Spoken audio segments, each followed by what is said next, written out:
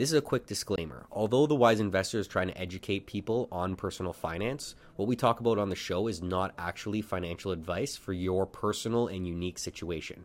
Before trying to do anything with your money, always consult a professional.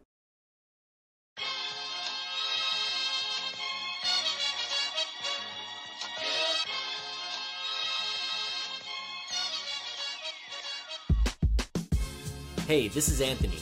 And I'm Sal.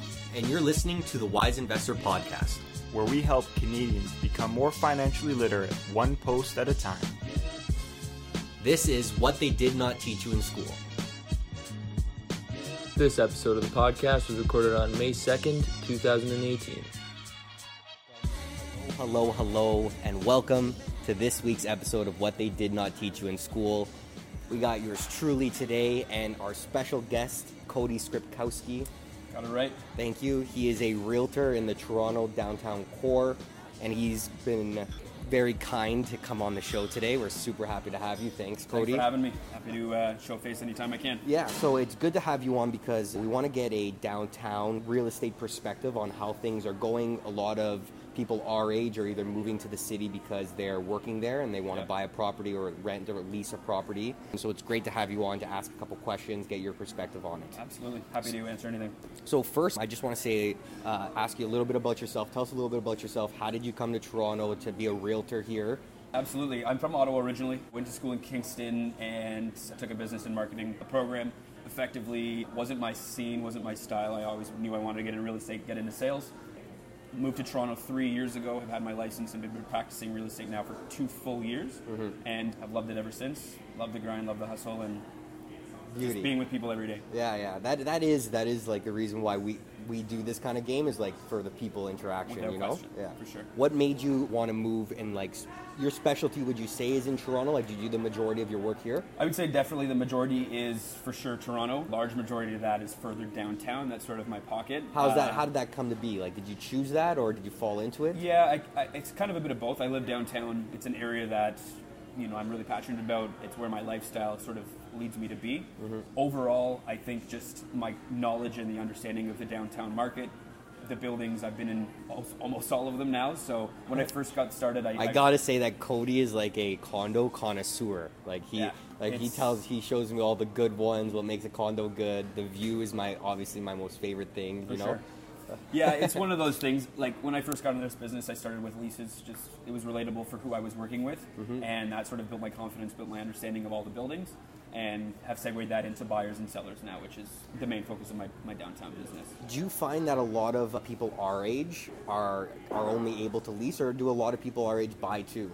So there's a fine line. I find for sure the rental market has gotten out of control. It's the highest it's ever been for price per square foot, and it's also at the lowest vacancy rate, which is obviously the factor of why the prices are so high.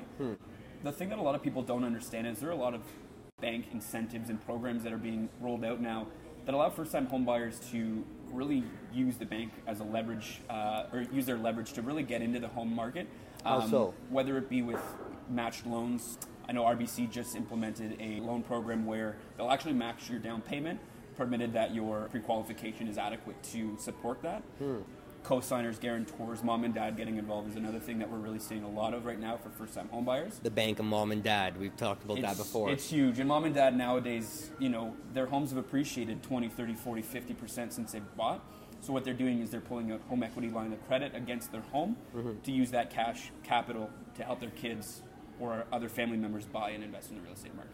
I want to ask you a couple more questions about yourself. Absolutely. So just some opinion stuff. We got that you love working downtown. That's your specialty. That's your market right now. What area in Toronto is, in your opinion, is most valuable?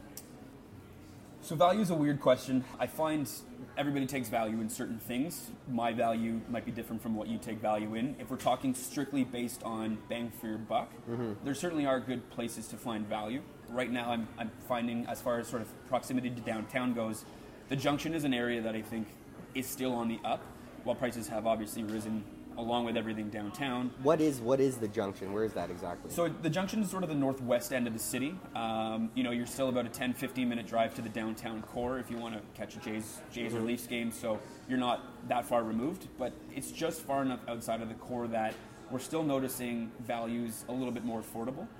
my other favorite area, which is a bit more of a long-term play because the price per square foot has risen tremendously over the last 6 months to a year specifically, is Leslieville and the East End. There's a lot of infrastructure being poured into the East End of the city, new transit lines, new shopping plazas. Is it true Google's going to revamp it or what? I think that's had a huge factor. I mean, right now in the condo market in the East End, we're looking at $1,000 a square foot now as sort of the benchmark. So while affordability might not be there right now, I think the long-term hold on Leslieville as a whole, I think you'll be able to see a long-term return, 3, 5, 10 plus years.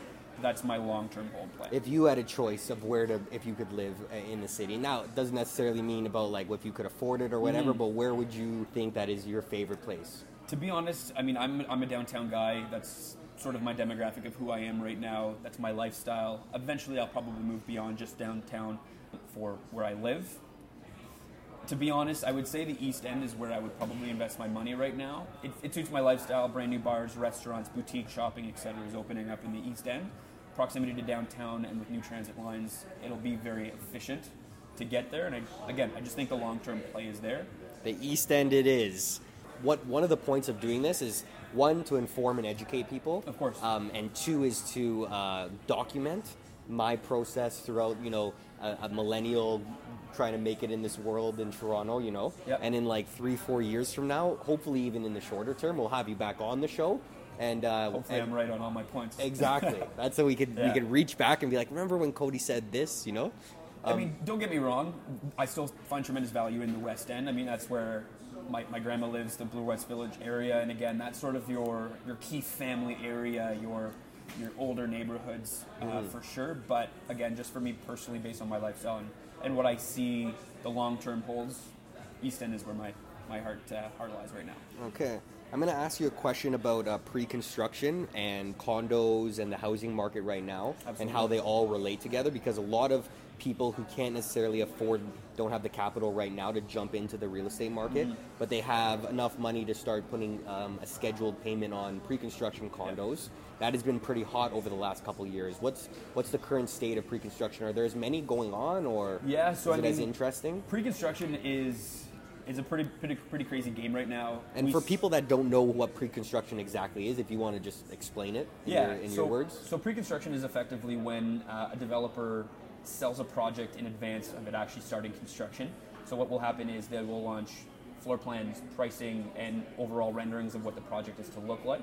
And then what you'll do is you'll actually purchase on a site plan. So you're looking at floor plans, orientation in the building, and you're basically buying for a long-term play. You're going to buy today for something that won't be completed for maybe 3 to 4 years down the road. The big win in all of this is effectively your long-term appreciation. And like Anthony had mentioned, it's a great way to invest cash on a scheduled payment plan rather than being forced to pay for a mortgage right now, because that gets kicked in when the building registers, again, 3-4 years down the road. Because sometimes what happens is like a typical schedule would look something like something up front right away. Yeah, it's often 15% or a variation of within a first year. So you're looking at 15% of the purchase price cash payments in the first year, and then you fast forward 2-3 years for your final 5% down payment. And then when the building registers is when your mortgage and final closing costs gets poured in. The pros of something like this would be that you don't have to pay your mortgage interest during Correct. those years, and the condo or house could go up in value. Yep. Some of the risks or things that people should be aware of is that, if you want to move into this place in 2 years, it could get delayed, right? And that could delay you moving in. Delays are a big thing. We're also noticing right now mortgage changes have really been changed this year as of 2018, and we've actually seen a few projects and developers end up not moving forward on their projects. There are now 3 that come to mind that have actually folded and not moved forward. And what happens to the people that put their money in? They get their money back, okay, but with no interest. I mean, their nominal amount of interest is $300, $400, $500, $600. So relative to your invested cash flow to what your overall return is, if we're looking at $30,000 to $50,000 cash put down, and a year later, no projects, getting that money back and the market's appreciated at even conservatively 5%. Could have gone better. It's just there is risk involved, but that's why vetting out developers, looking at floor plans, building orientation are huge. And that, my friends, is why you use a professional. 100%. Yeah, it can be a straightforward game, but there are a lot of things that you need to know when buying pre-construction. It's not as easy as putting 20% down and waiting. There are a lot of hidden costs to be aware of. for sure. Okay, let's take a step back here. So when you go to a bank's website or you go into a bank and you ask what their mortgage rates are, there's something called a posted rate. So a posted rate is usually like 5-6%, you know?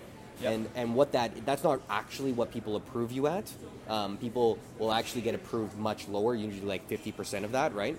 But in January, the Canadian government made it mandatory that when you're applying for a mortgage, you have to apply at the posted rate, correct? Yeah. And that had a little bit of an impact on the housing market. How so?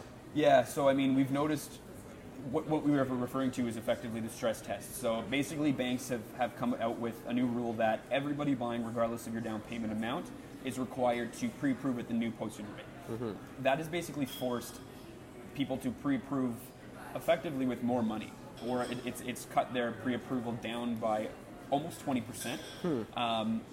My idea as to why this is all happening, in the sort of grand scheme of things, is banks now are posting at a considerably higher rate. And I think the reason for that is just because it's a way for them to conservatively test the interest rates.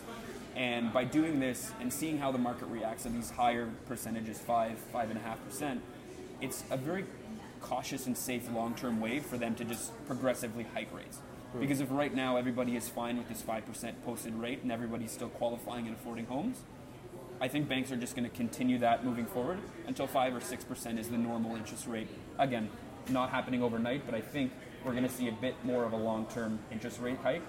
So that's my assumption on as to why that was implemented. Just recently, a bunch of the big banks, RBC, TD, they increased their interest rates on Friday and on Monday. So Correct. Do you think they're doing this it's on the fixed rates to push people more to variable rate mortgages, or is it more the Canadian government putting pressure on them to do that? Yeah, I think it's a little mix of everything. I mean, to be honest, there's no set way to understand exactly why the banks are doing this. But again, my overall assumption is if they're pushing more variable rates and the rates continue to rise, when people go to refinance in a year, 2, 3 years, they're going to be pushed into a higher interest rate. So again, right. So it's for their own benefit too. I honestly think so, because I think long term the banks are thinking higher interest rates overall. I mean, we're still mid threes, mid to low threes on lending rates, which in the history of lending, it's still relatively cheap to affordable right now. All right. In your opinion, with these new interest rates taking effect in the next 3 to 6 months, how's that going to impact the real estate market? Is the Canadian government smart enough to ease into it so it doesn't have a major blow, or is it going to have a big impact? I don't know. It seems like everything that the government has been doing lately has been to slow things down, and it's ended up just speeding things up. Right, yeah, weird. I mean, mainly in the condo market, we're seeing that push. I mean, houses are down around 2% year over year. Certain areas are still doing tremendously well. We're still seeing high appreciation in certain areas and a tremendous sort of list-to-sell ratio going on. To tie it into interest rates, I think it might slow things down a little bit, but it also might force people to lock in mortgage rates, or pre-approvals rather, so that they're holding these rates before they increase even more down the road. True. So that may even have a bump in the real estate market. Yeah, I don't have a crystal ball. We'll soon find. I'm assuming this guy is so smart about how he goes about saying, I'm trying to grab like an opinionated like forecast or something. He's just playing it safe. Very smart. Very smart. All right, so I ask this question to everybody at the end of whenever we have a guest on. I ask the same question all the time. And if there was one thing you wish everybody knew about the real estate market or real estate in general, what would it be? Because you as a realtor, you know things because you're in it all the time. You're learning, you're studying, right? Yep. People outside of the real estate market or industry may not know the things that you know. So if there was one thing that you could tell people right now, what would it be? I would say my advice to anybody looking to get into the real estate market, I hate to put it so bluntly, but honestly, just buy it. I mean, if you are looking to buy something and you find something that lines up 8 out of 10, you're in a position where you can purchase a home. Predicting what's going to happen in the market is impossible. We obviously have assumptions and we can foreshadow what we think is going to happen, but nobody really knows. If you're buying with the intent to hold for 3 to 5 years, you can ride out any ebbs and flows that the market may have and may see. And at the end of the day, you can live in your investment. If you have a lifestyle change or you're moving out of the city, again, going back to rental rates, we're at an all-time low. Rents are at an all-time high. Rent your property out until the market comes back up. If your biggest fear is the market crashing or taking a dive or depreciating, have that equity down payment going to an actual fun for you rather than paying rent Right. to somebody else. So Right. again, to put it so bluntly, if you're in that position where you can buy or are thinking about buying, just do it. In the long term, it will work itself out, and you will be extremely happy that you've done so.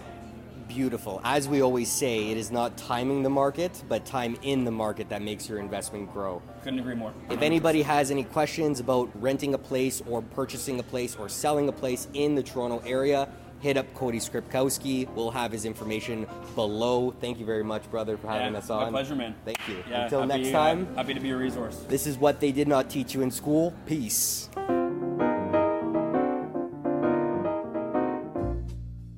Thanks for tuning in to this week's episode. Hope you enjoyed it. Be sure to follow us on Instagram @TheWiseInvestor. Until next time. This is What They Did Not Teach You in School. We hope to see you soon.